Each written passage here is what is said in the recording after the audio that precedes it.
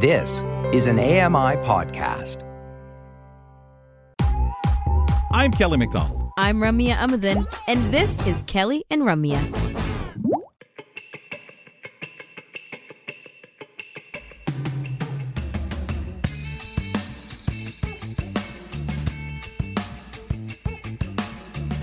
Hanging out at the home studio in London, Ontario, ladies and gentlemen.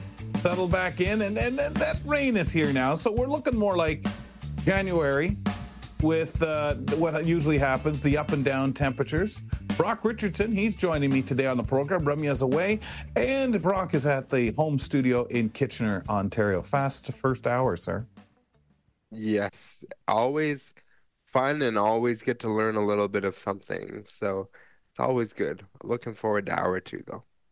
Mondays through Wednesdays, you know it's hour two, folks, because we get a chance to visit with our community reporters right off the top. And today from Edmonton, we welcome in Marc Workman. Marc, how's it going? I'm doing well. How are you, Kelly? Hi, Brock. Always wonderful to have you on. We're doing pretty good. It's a nice midweek show. We're having lots of fun, lots of good conversations with everybody today. We're going to keep it up here. What's been happening? Where you been traveling to? Where are you going to? I am fortunate to be home in Edmonton. No plans for January, which has really actually been a bit of a nice break. It's a chance to catch up on some things. But I, of course, do have upcoming plans. So for the first half of February, I will be away. On deck is Dublin, London, and Lisbon for about 2 weeks altogether. So we won't tell anyone the answer to this, because it might mean, oh, Marc, sorry. If you feel that way, we can make a change. Do you get tired of traveling? It is exhausting. I think I've become more used to it, though. So when I first started, it was harder. It was causing me more stress and anxiety as well, right? Like with anything, you get more comfortable as you do it.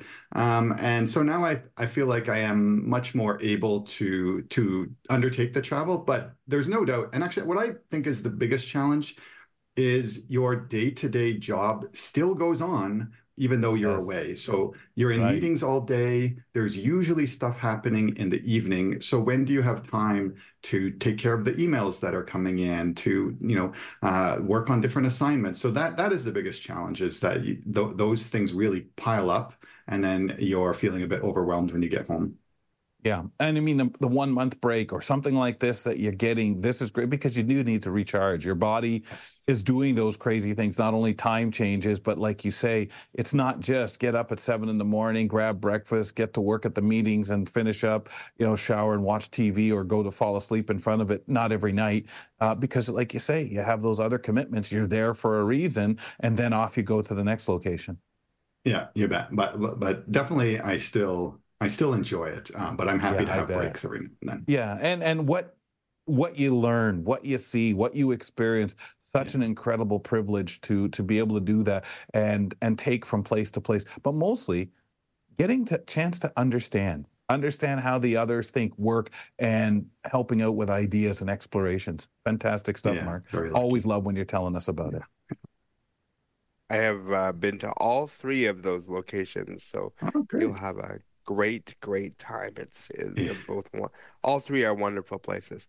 Your second topic is discussing the AISH program. For those that may not be aware, can you start by telling us what exactly AISH is, if you could?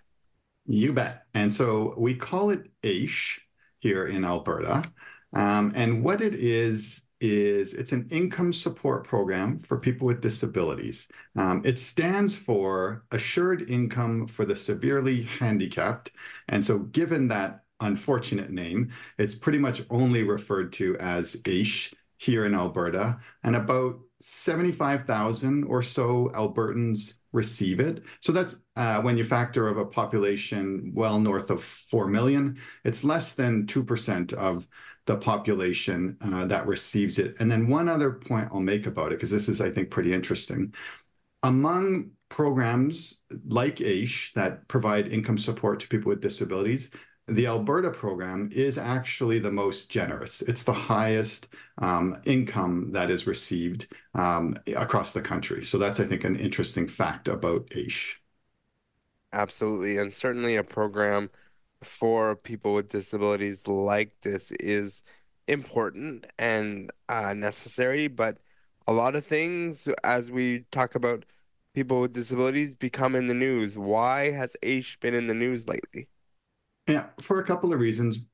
First off, it is, and this is a great thing, it is indexed to inflation, and that means it goes up when inflation goes up, which is important. Otherwise, your dollar just doesn't go as far from year to year. And so on January 1st of this year, it went up by about 4.25%, according to the government, which is, like I say, very good news. But that's not the end of the story.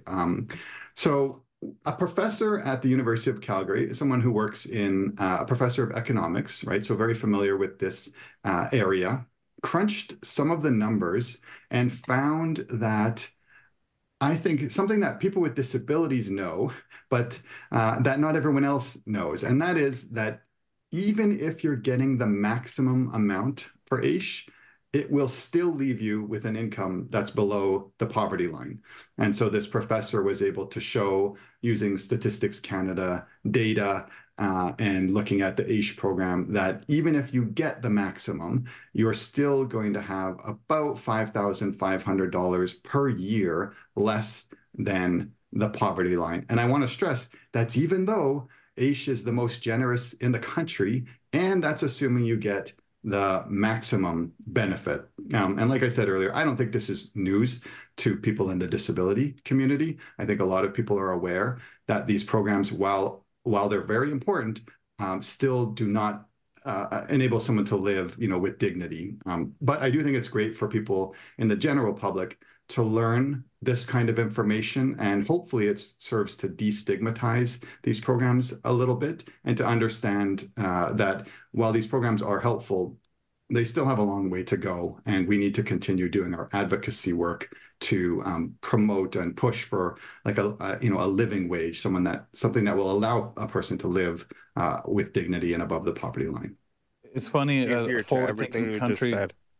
In a forward-thinking country like ours, it's hard to believe sometimes, because you feel when someone says that living wage, well, you got that other person that says, well, yeah, but there's lots of work out there, and if people would be given the job or go after these jobs, as if people with disabilities or in certain circumstances haven't tried. But I think sometimes you get that attitude as if, well, what, are we going to give them enough money so they can mess off to Florida every winter and stuff like that? And we know that's not happening, but our society fights itself. So then therefore we always fall at making sure people are underserved.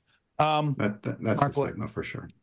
Exactly. Marc, let's move into your other item that you've got here to round things off. You flagged it's around children with disabilities and daycare. What sort of coverage are you sort of seeing out there about this topic? Yeah, we saw some media coverage earlier this month where parents of children with disabilities were saying they're having a really difficult time finding daycare spaces for their children.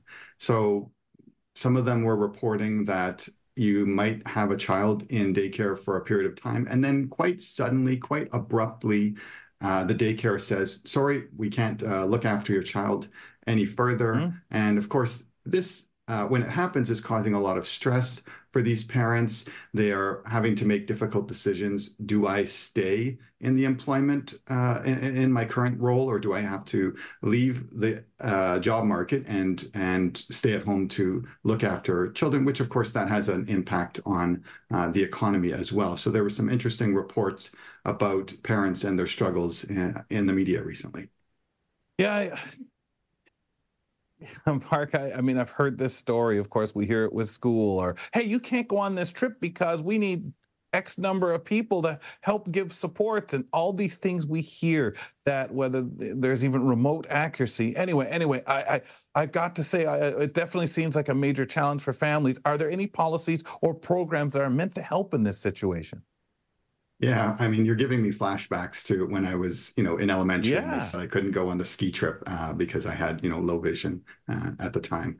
Um, we do have a program in Alberta called Family Supports for Children with Disabilities, or FSCD. And this is actually a program that I was familiar with at my time at CNIB. And a lot of parents of blind children may be aware of this program, but maybe for different reasons.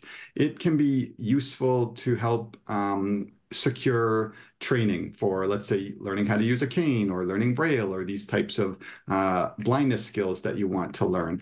But what I learned through this research is that this program is actually available to daycares. So daycares can access the FSCD program. And through this program, they can hire additional staff, for example, to make sure that every child in that daycare can receive the attention and the support that they need. So you might be able to hire staff, you might be able to purchase different types of equipment through this program. And that all sounds really great. But of course, like a lot of these programs, it can sound better or look better on paper than it is in the reality. And so some of the parents were sharing that they're struggling sometimes to get a hold of their caseworker. Maybe caseworkers are quite overstretched. They noted that the caseload for FSCD has doubled, but the funding certainly has not doubled. And then, of course, one other barrier that's worth noting, and then I think we're hoping to kind of address through this conversation, is that you may not even know about the program, especially if you're, say, yeah, exactly. You might be new to Canada. You might not be familiar with these types of programs, or they may not have existed in the place that you're from. And so I think there's such value in just, making sure that people know about these programs, because that's a sure way to guarantee that you won't have access to it, is if you don't know about it. Yeah, and we're not even necessarily just talking the daycares out there. Someone watching right now might say, you know what, Fred's having that problem with their kid. I better tell them about this. And I think this is the thing. We need that announcement, that trumpeting of these programs to get the word out there. Marc, thanks a lot. Absolutely wonderful segment today. Take care. We'll talk to you in February. Enjoy the trip over to Ireland, the UK. Oh my God, Lisbon, everywhere. Have fun. All right. Thanks so much. See you next month. Our community reporter, Marc Workman from Edmonton, joining us. We talk to community reporters Mondays, Tuesdays, Wednesdays at the beginning of the second hour here on Kelly and Ramya. Up next, folks, Brock and I, we're going to kick around a topic. Brock was saving this for sports on Friday, but we'll get into it today. Canadian para-athletes are set to be financially rewarded for winning medals at the Paralympics. We have a discussion on this big and breaking news right after this. Don't go away. There's more great conversation with Kelly and Ramya right around the corner. Hi, I'm Stephen Scott. Join me every day for Double Tap. It's a show where we occasionally talk about technology for blind and partially sighted people. You'll find us wherever you get your podcasts.